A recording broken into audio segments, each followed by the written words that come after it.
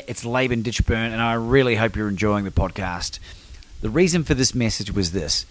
If you have your own podcast or your own YouTube channel, or you're seriously thinking about starting something up in order to get your message out into the world, I want to make something available to you.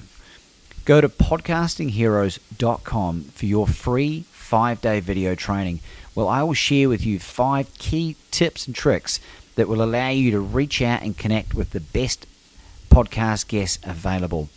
And not only just bring them on, but to develop relationships with them that build into know, like, and trust that will eventuate in you being invited onto their platforms if you so desire. You'll be able to learn how to monetize even if you don't have a big audience. Go to podcastingheroes.com. It's podcastingheroes.com. Ladies and gentlemen, all the way from the other side of the planet, from the grass fields of the USA, it's Dr. Peter Ballestead. Peter, welcome to the show. It's a pleasure to be here, Laban. Thank you. Sodfather is pleased to be here. Well, I would normally wear something a bit more snazzy clothing-wise, but I thought I would wear our ruminant friend's apparatus in the form of a leather jacket. Yes, it's a fermented plant product. It's not only does it keep us fed, but it also keeps us clothed. What else do cows do for us, Peter? Well, there's a long list of byproducts that come from cattle through the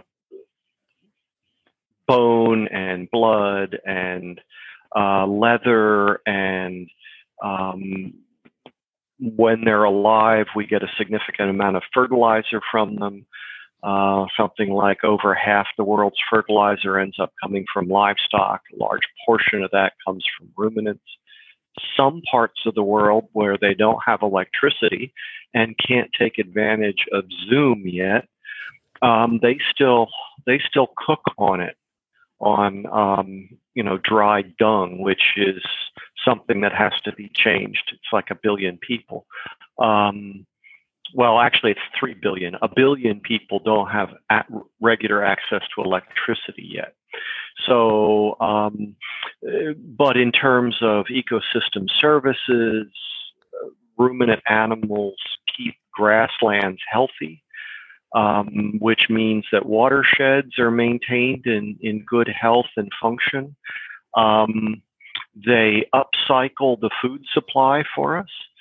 So the vast majority of the feed that goes into supporting the ruminant herd worldwide is not edible by humans. So, and even that bit that is, they increase, for example, if you look at just the human edible protein that goes into feeding them, we get far more edible protein back from them, and it's of higher quality. So it's a vast upcycling of resources. So those are just a few of the things we get ribeyes. I mean, come on, that would be enough. But no, wait, there's more. And that's very interesting, Peter. But some people watching this might say, "But Peter, how do you know all this?" Well, one, I am the sodfather of the Ruminati, and so I have to, maintain that position. I'm trained as a forage agronomist and a ruminant nutritionist. That's my academic training. I've served at local university for several years, and for the last decade or so, a little less, I've worked at a forage seed company in 2 different roles, but basically getting to get back into agriculture. Do you guys rely on seed funding? Seed funding. The Ruminati is currently not funded by anyone. It's an entirely gratis operation. I obviously am getting funded by the seed company. That's my employer.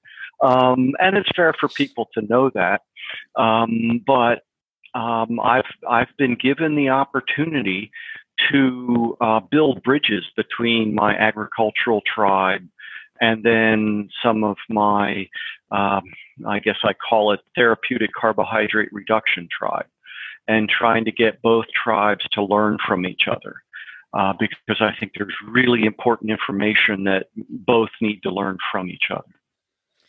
And just on that, Peter, what is the greatest misconception about nutrition that you want to share with everyone today? The biggest one. Well, the biggest one is this idea that we know that if you eat this way today, in 40 years, you won't get whatever disease, right? It's just a complete myth. This nutritional epidemiology of chronic disease is the weakest of sciences, and yet it's the basis of what most people think they know about what constitutes a healthy diet. And then you could drill into details from that. But the idea that red meat or full-fat dairy products are in any way a health hazard at any level of intake is entirely based on this idea of nutritional epidemiology of chronic disease. There's some other things that we could talk about, and maybe they'll come up. But people have been unfairly, I think, led to believe that red meat consumption will increase your risk of cancer, will increase your risk of heart disease, diabetes, any of another of the chronic diseases. And there frankly is no high quality evidence to support that, as was published last year in a series of papers that were published in the Annals of Internal Medicine. And I think this is the greatest challenge that we're facing at the moment, Peter, because the message that I have for anyone is I just want the truth, right? I just want to know the truth, then I can make an informed decision. I knew when I was a cigarette smoker that smoking towards the end was bad for me and probably would lead to cancer or, whatever, any number of things. I know that consuming sugar is no good for me. I know that consuming alcohol is no good for me. But when it comes to eating red meat, there's so much confusion. Why is that? Well, there's a number of reasons, I think. One is there's been official policy that we need to limit it, certainly in the United States. And frankly, on behalf of the nation, I apologize for what's been inflicted upon Australia and other parts of the world. I'll do penance later and eat some ribeye in the morning. But so that's part of it. We've been told that. And I think it's also fair that there have been interests, including some organized religion, that promoted the idea that eating meat or animal products is bad for your health. That's part of their belief system. At the same time, there's been an environmentalist community that argued against consuming animal source foods in general or beef in particular. And they tried to justify that both on human health, but environmental concerns as well. And also there's been at times, let's face it, animal source foods tend to be more expensive than the highly processed carbohydrate foods or the plant sourced foods that, you get in the center of the soup. Did they arrange things that way in Australia too, that the food that you really want to eat is on the outside and the really processed and sugar stuff is in the middle aisles? It's pretty similar. Yeah. Yeah. Yeah, and part of the concern that I think we need to have is we know that the chronic illnesses, the metabolic illnesses, such as the diabetes, metabolic syndrome, obesity, heart disease, fatty liver, Alzheimer's, cancers, skin conditions, all of these that seem mental health issues, all of these seem to have relationship. In some of them, it's going beyond associational. Some of them, it's very, very clear that there's a causal link here. But we know that those conditions are impacting more heavily the lower socioeconomic levels of our societies.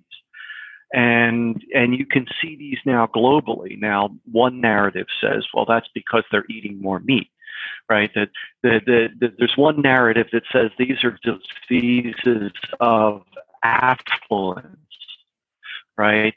And so, okay, we just glitched there, so I'll start over. Yeah, it says, thank you. Your internet connection is unstable. Thank you very much. One narrative says that these diseases are the result of affluence.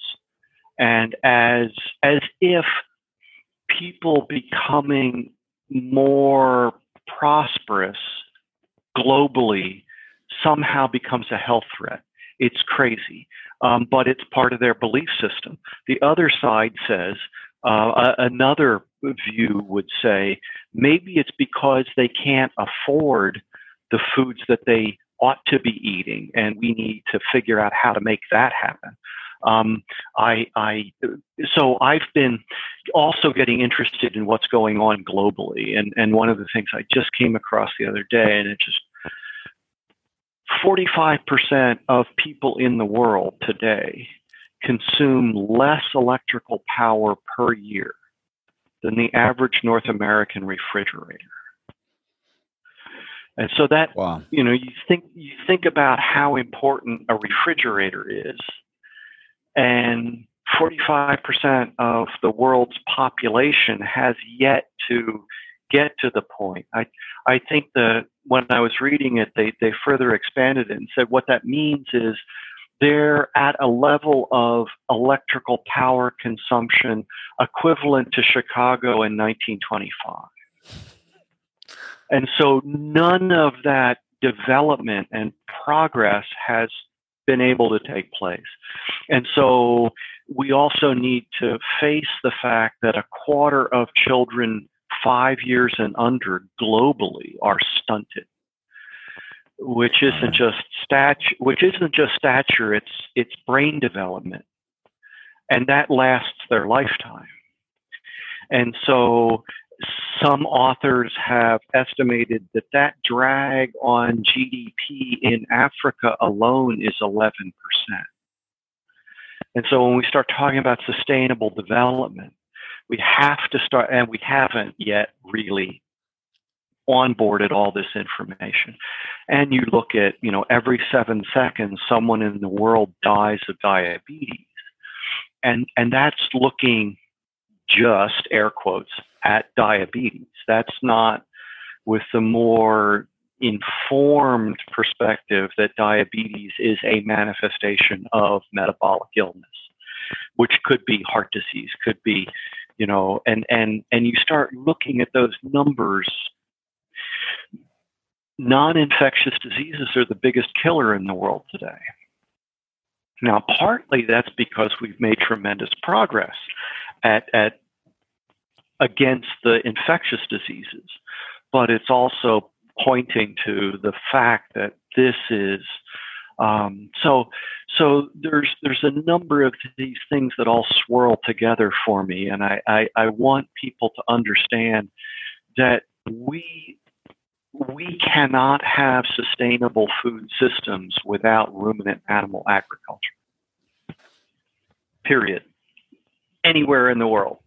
And it's going to look different in Australia, in North America, or in Zimbabwe. But it's still true. So that's part of my, part of the mission of the Ruminati is to get people to understand more about both of those issues, the production and the consumption, the reality of ruminant animal agriculture and its role, in humanity's past, present, and future, as well as how the products of ruminant animal agriculture will be essential in meeting these challenges that we have in today's world as well as the world of 2050 and beyond. It's a big burden of responsibility you've taken on your shoulders there, Peter, and we're grateful for it. One of the questions, one of the statements that people make to me a lot, given they know how I eat, and how I choose to sort of talk about the stuff publicly, Laban, we could never feed the world if everyone ate as much meat as you. Is that true? Well, there's one universally true statement. It's true everywhere it's said, every time it's said. It won't work here. If the person saying that has anything to do with it, they're right. So I can show that, no, in fact, we can get there, but we have to make the investments. We have to see the need, just like people saw the need in the 60s and 70s to improve agronomic productivity of cereal grains to avoid the famine that many people predicted and said, I think I've got these dates right. So I think it was 68 was when Paul Ehrlich's book, The Population Bomb, was published. And he's one of the apocalyptics, these prophets of doom that we still have to. Well, he's still alive and he's still saying things. He's wrong every time. It doesn't matter. But it's remarkable. He's got a more secure gig than the weatherman. But he said in his book that India had lost the battle to feed itself. And some very dark things came out of all that. Forced sterilizations without women's knowledge or consent. I mean, just really, really bad things. But he said this. The irony is that the same year, the nation of India published a stamp commemorating the wheat revolution that was currently underway. And 4 years later, I think it was, India was self-sufficient in grain production. Okay? So that's how off the very confident assertions have been, and I would humbly suggest still are. And then we could have the conversation about whether we should be on cereal-based diets, right? That's a whole nother conversation. But if you're starving, your issue is caloric insufficiency. If you're starving, you have one problem. And you do whatever it takes to alleviate that. And we still have something like, 800 million people in the world today, I think that's the number, are calorically undernourished. Now, most of that's got to do with politics and not having access to food for a number of reasons, including conflicts and all kinds of problems that we need to work on those, absolutely. But I think we've got something like 2.2 billion people that are overweight or obese. So we've got 3 billion people in the world that are malnourished one way or the other. Unfortunately, too many people think of malnourishment only as too few calories. And part of what I'd like people to begin to consider is malnourishment is, I mentioned it before, a species inappropriate diet, whatever that is for people. And human beings are varied, and there's lots of ways that people could eat and be healthy. And so maybe if we could focus on achieving adequate essential nutrition, number one. Number two, attaining or maintaining metabolic health.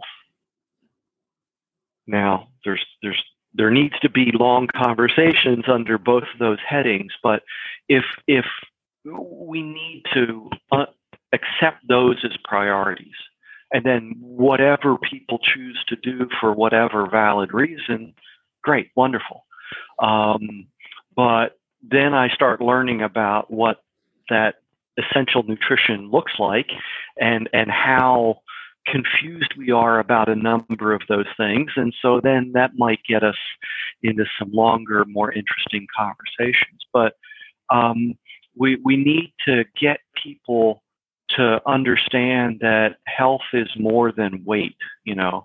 Health, metabolic health is far more than what we've been told is the healthy diet, right?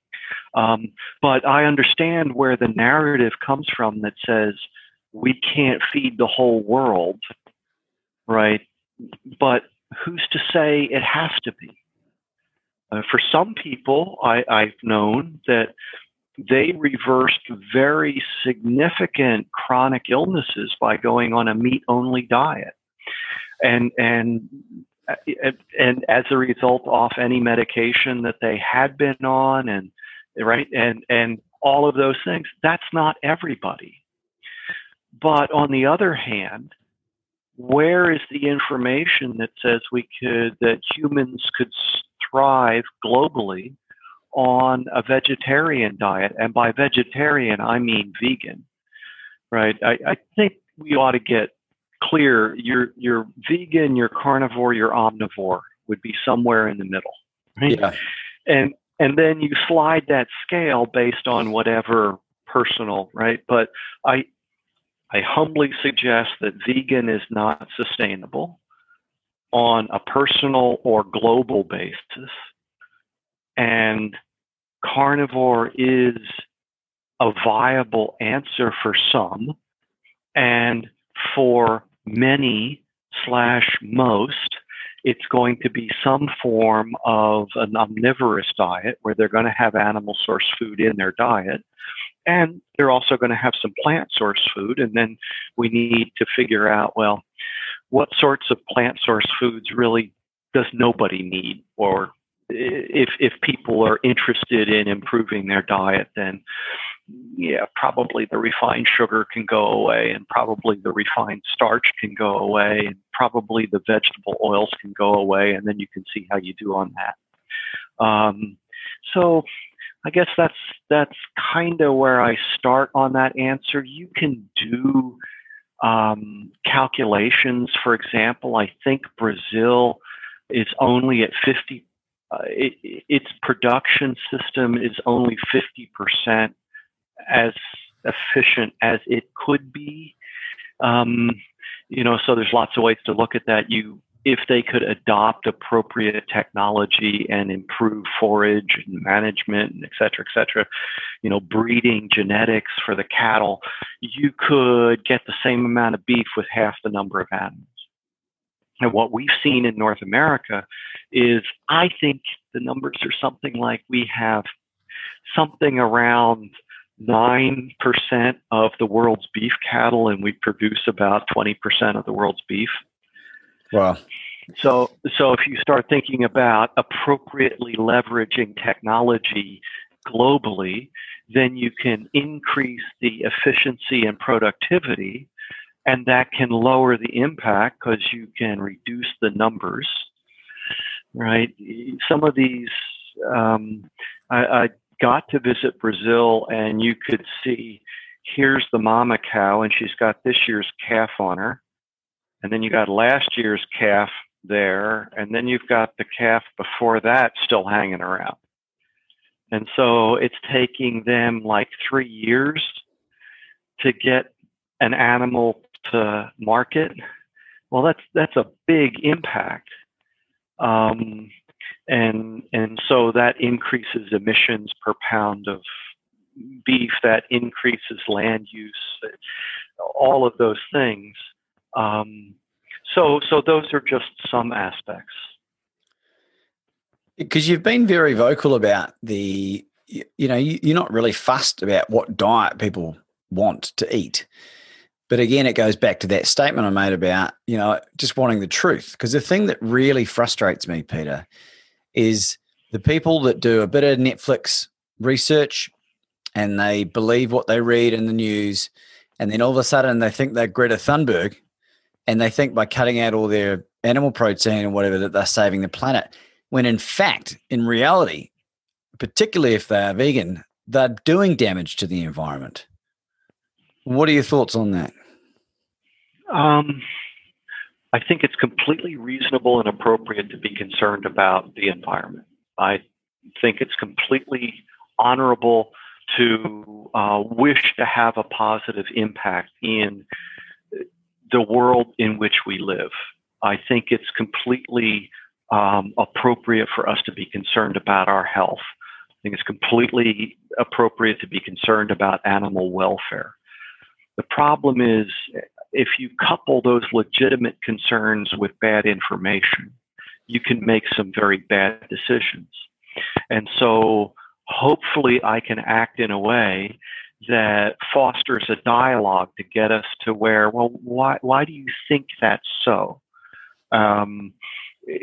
For me, a big part of my journey, it was the academic training. I mean, I know some things that, and my experience in employment. So I know some things from that many, many people don't know. I mean, there are more people in the United States today that, I heard this once at a conference, the average American today is more likely to have direct personal experience with the criminal justice system than with production agriculture.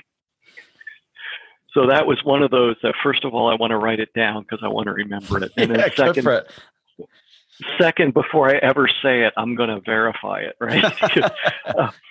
And so the best I could do is look at Department of Justice numbers and USDA Census of Agriculture numbers. And sure enough, when I looked, and I think this was 2012 data, there were more people incarcerated, local, state, federal, slightly above 2 million in the United States than there were listed as primary operators of farms.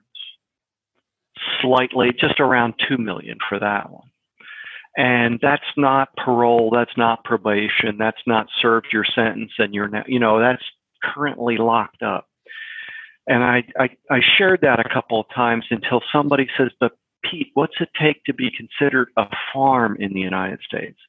Oh, all you have to do is sell $1,000 worth of goods off of your farm. Well, okay, that's a good hobby and I'm all for you. You drill into that number and it turns out that something like 25%, only 20, what was it? Sorry. 75% of that 2 million make less than a quarter of their household income from the farm. So now we've scaled that way, way, way down, right, to the number of people that are actually supporting their families farming. Okay, so it's not unreasonable that the vast majority of people have no idea of what it's like to do that. We're several generations removed now from where the majority of the U.S. population was agricultural.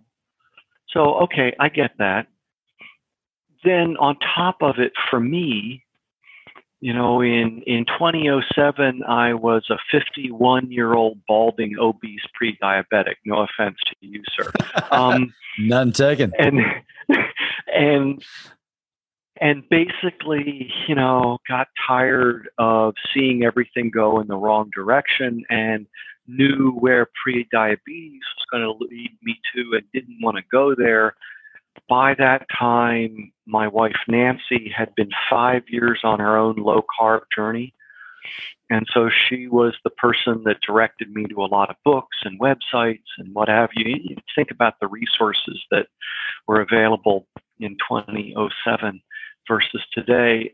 Basically, that condition was reversed by following a diet that's about 180 degrees different than what we had been told. And then I read books like Good Calories, Bad Calories by Gary Taubes, which came out shortly right around that time. And my first reaction was to get mad when I realized what had been done and the difference between the disciplines I've been trained in and these people that affected policy and our food systems and public health messaging and all of that nonsense.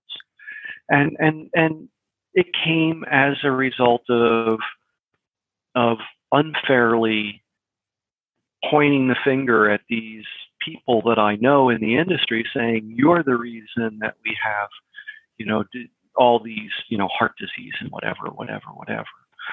And so after a while, I started showing up at these low carb metabolism conferences.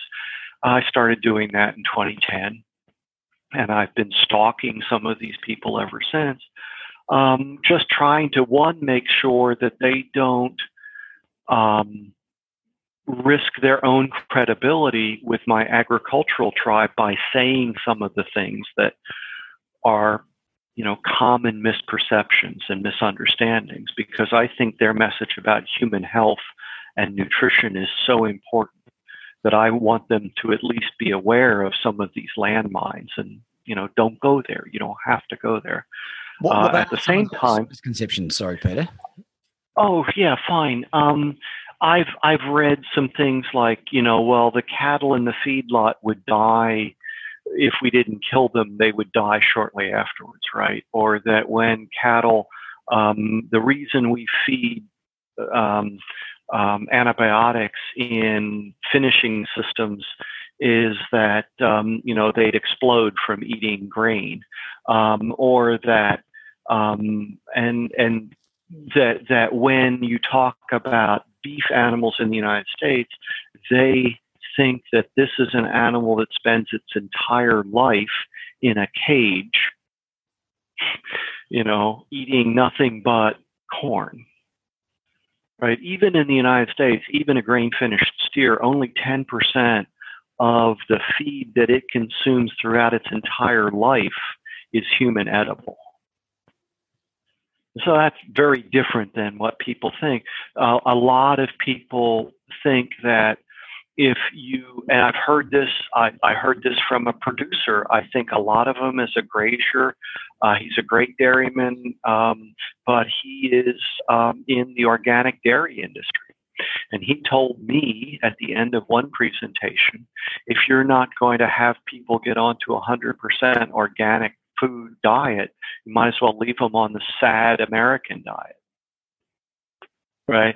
So there's these belief systems and narratives about organic, natural, grass-fed, whatever, that are luxuries for some to entertain.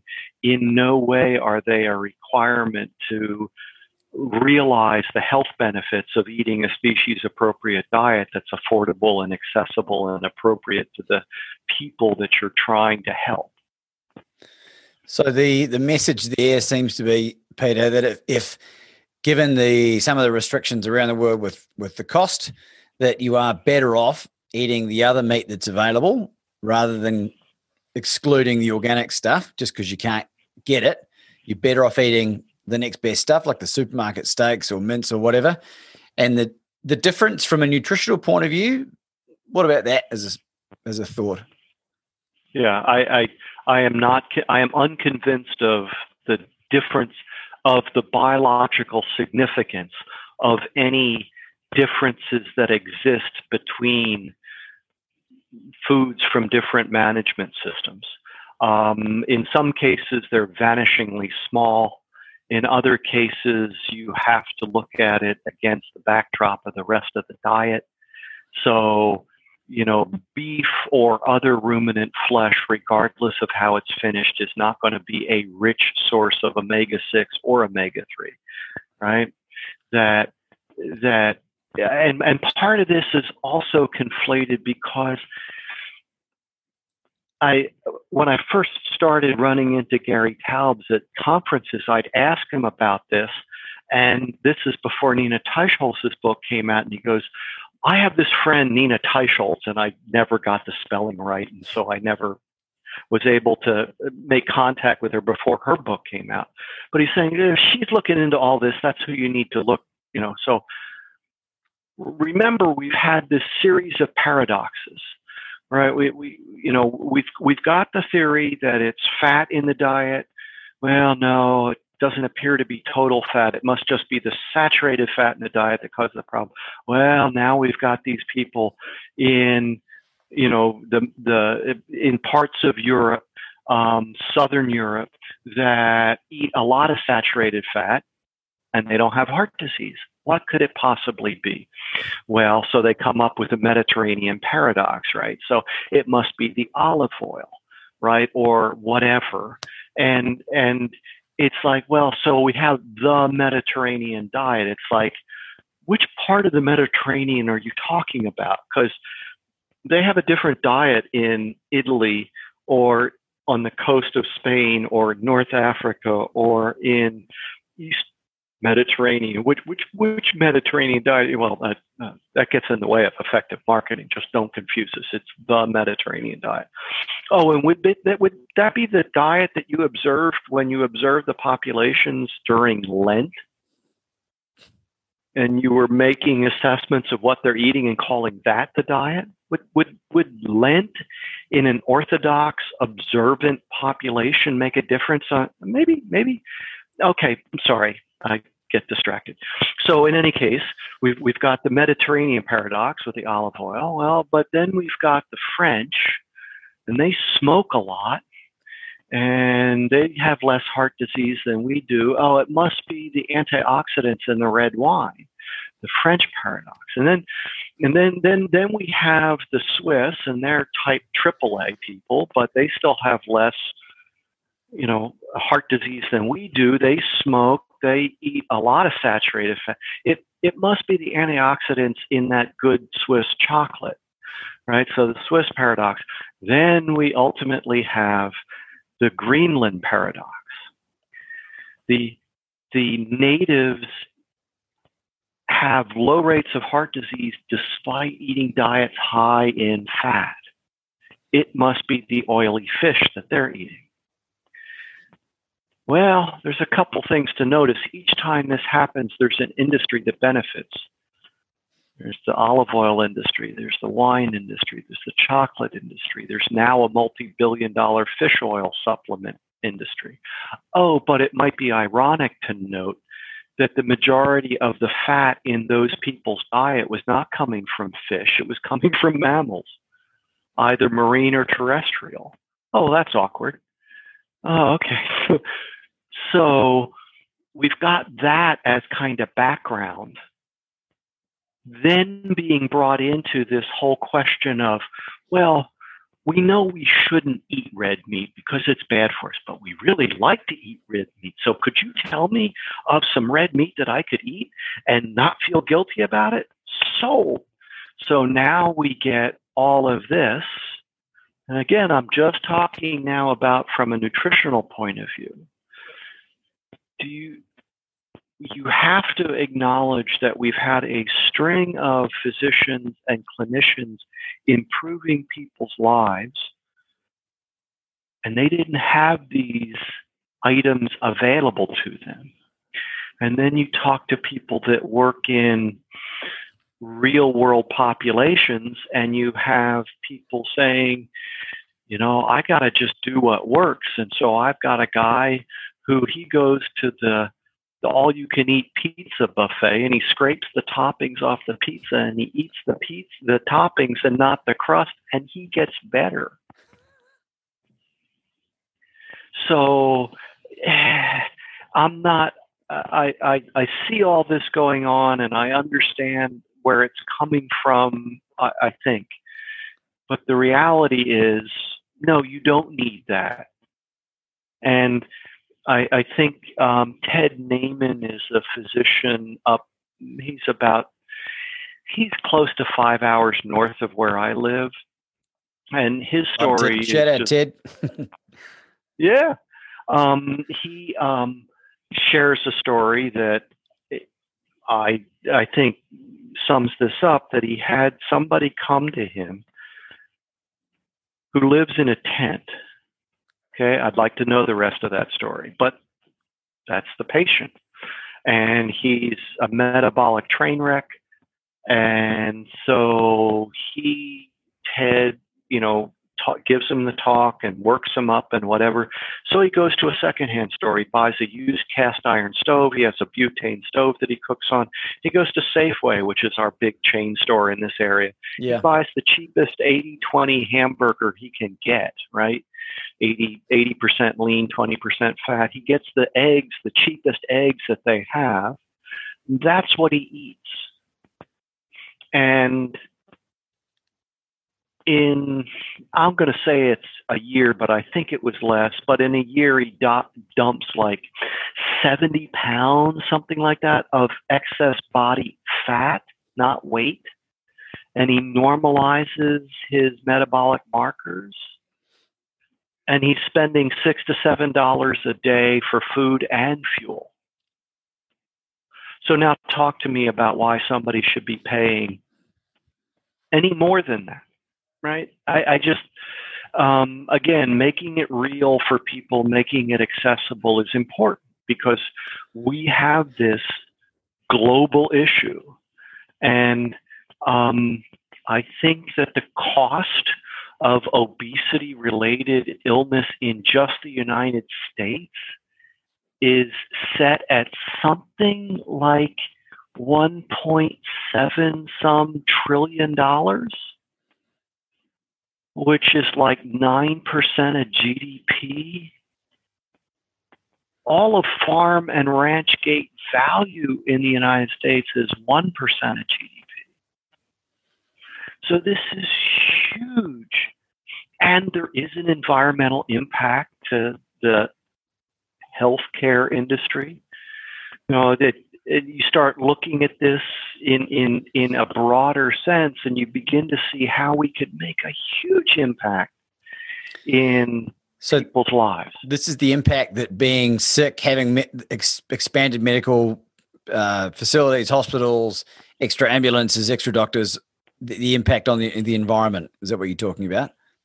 Well, in part. So if we're going to have an honest conversation about sustainability, we have to be concerned about ecological factors, true, but also economic and societal. If we're not looking at all three of those, we're not having a true conversation about sustainability. So you have that financial burden, and part of that is direct cost, and part of that is lost wages and diminished output. But at the same time, we know that these diseases lessen the quality of life for people. So how does that manifest itself in their home lives and in their communities? We know that this is going to shorten their lives. So what effect does losing a parent prematurely have in the lives of their children? To say nothing about the epigenetic, or what we say in livestock, fetal imprinting that takes place, generational. And then there is an ecological impact. One study estimates the greenhouse gas emissions from the healthcare industry at 10% in the United States. And the anthropogenic greenhouse gas emissions from all of agriculture in the United States is 9%. And from livestock industry is 4%. So less than half of the total for agriculture. And beef is somewhere around 2%. So those are those numbers. The pharmacist, one calculation said that if the average American type 2 diabetic could eliminate their medication use, they would reduce their carbon footprint 29% more than if they shifted from what was defined as a meat heavy to a vegan diet.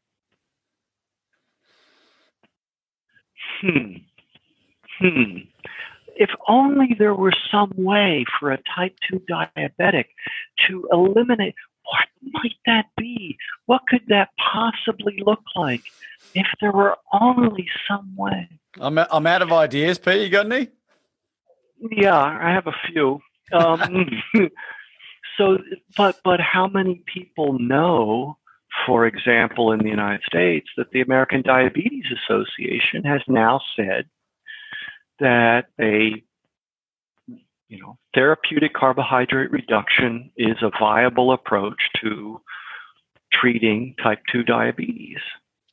So part of is to make sure the message gets out to people, all of these messages, because we really haven't been well served by a number of interests that have been at play for the last half century or so. And it's past time for us. Part of imagine someone who has struggled with their weight, which essentially is every obese person, right? Very few people wake up obese and go, "Oh my God, how did this happen?" I mean, it's not the way that story runs. So they try following advice, right? And then the way it has happened too frequently is that person has results that I would predict based on what I know.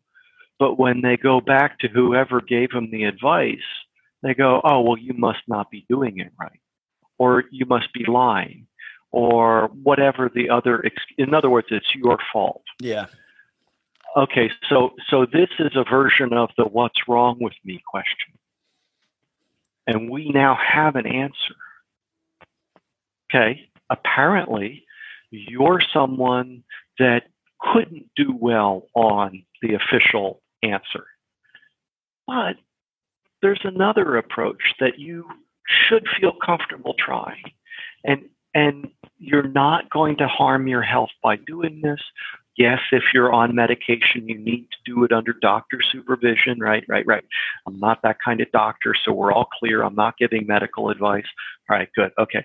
But those physicians are now available. I don't care where you are. You can now find them. And you can telemedicine as well now. Well, and that's one, I hate to call it a benefit, but formally in the United States, as I understand it, it was very difficult for physicians to charge for telemedicine because of insurance and billing and all that kind of stuff.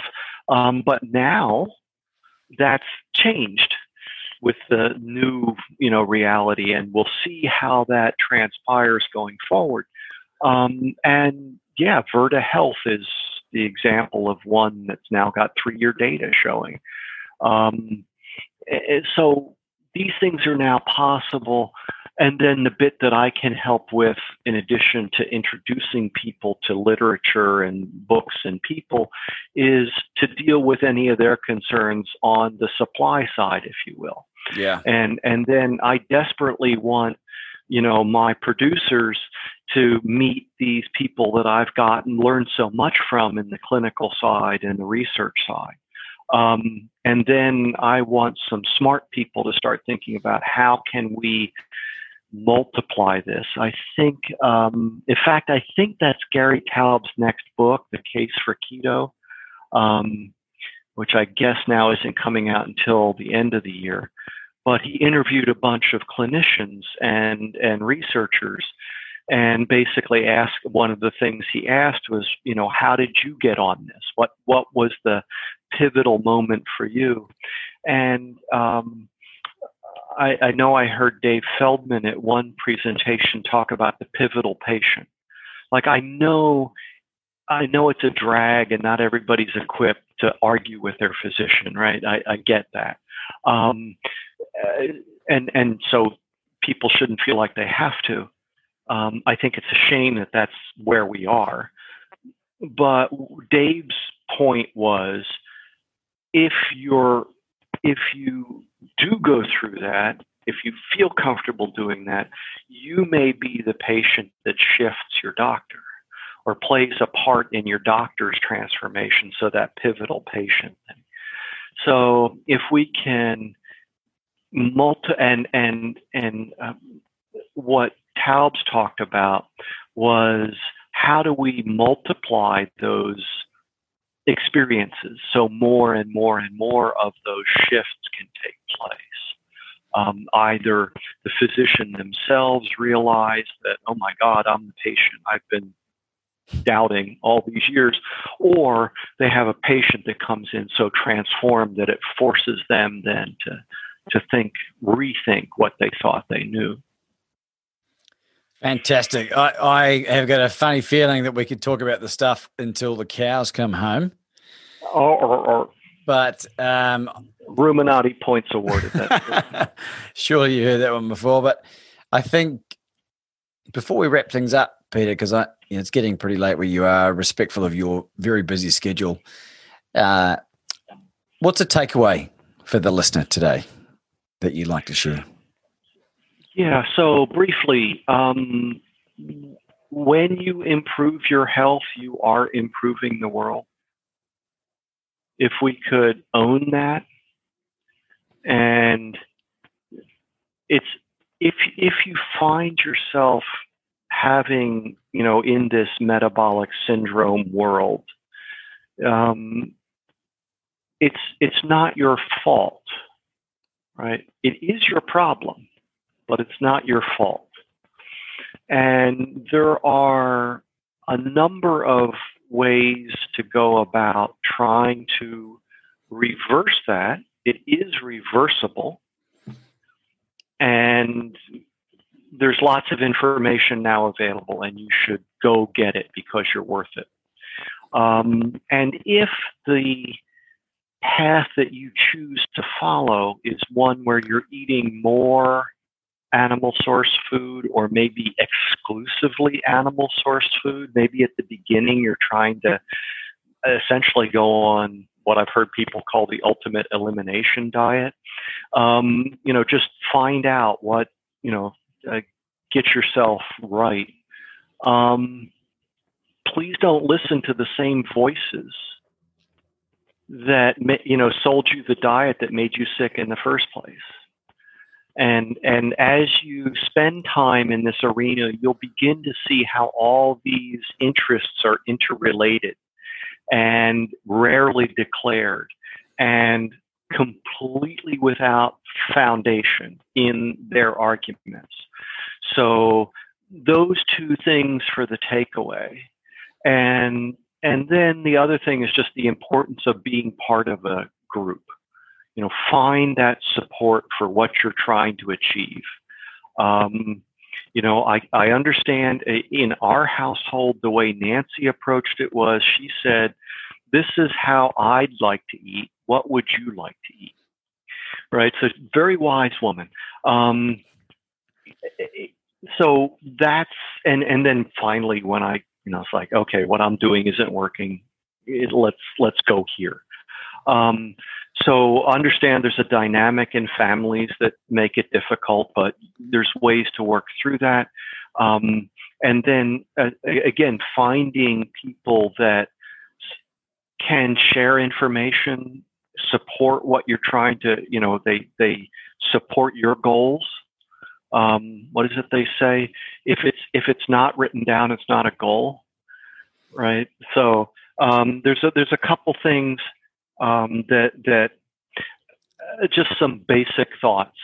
And I'm looking at the board because I never get it right when I try to repeat it. Each person is sent into this world with a special message to deliver, with a special song to sing for others, with a special act of love to bestow. No one else can speak my message or sing my song or offer my act of love. These are entrusted only to me. I don't know what that looks like for anybody else. I think I've got something of a lock on it for me. And so helping people get to that point. But as we go, honesty without compassion is cruelty. And confrontation without a real solution is abuse. Oh, I love those. So this is not by Mark Twain. People think it is, but apparently it wasn't. Two most important days of your life are the day you were born and the day you find out why. Is that Zig Ziglar? I don't know. It might be, but I originally saw that attributed to Twain, and when I went and looked it up, I found, oh, nope, somebody else. So it might be. Don't want to deny him. I'm certainly not going to claim it. So those sorts of ideas, there's a lot of people in our world today that don't understand. They don't know the answer to that question, what's wrong with me? Many of us come from less than ideal backgrounds, but our history is not our destiny. Right? There are solutions, and we can find a way through those and then get to a better future. And then this idea of we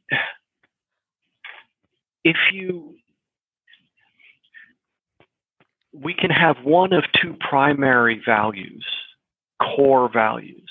We can be interested in maximizing human flourishing or minimizing human impact.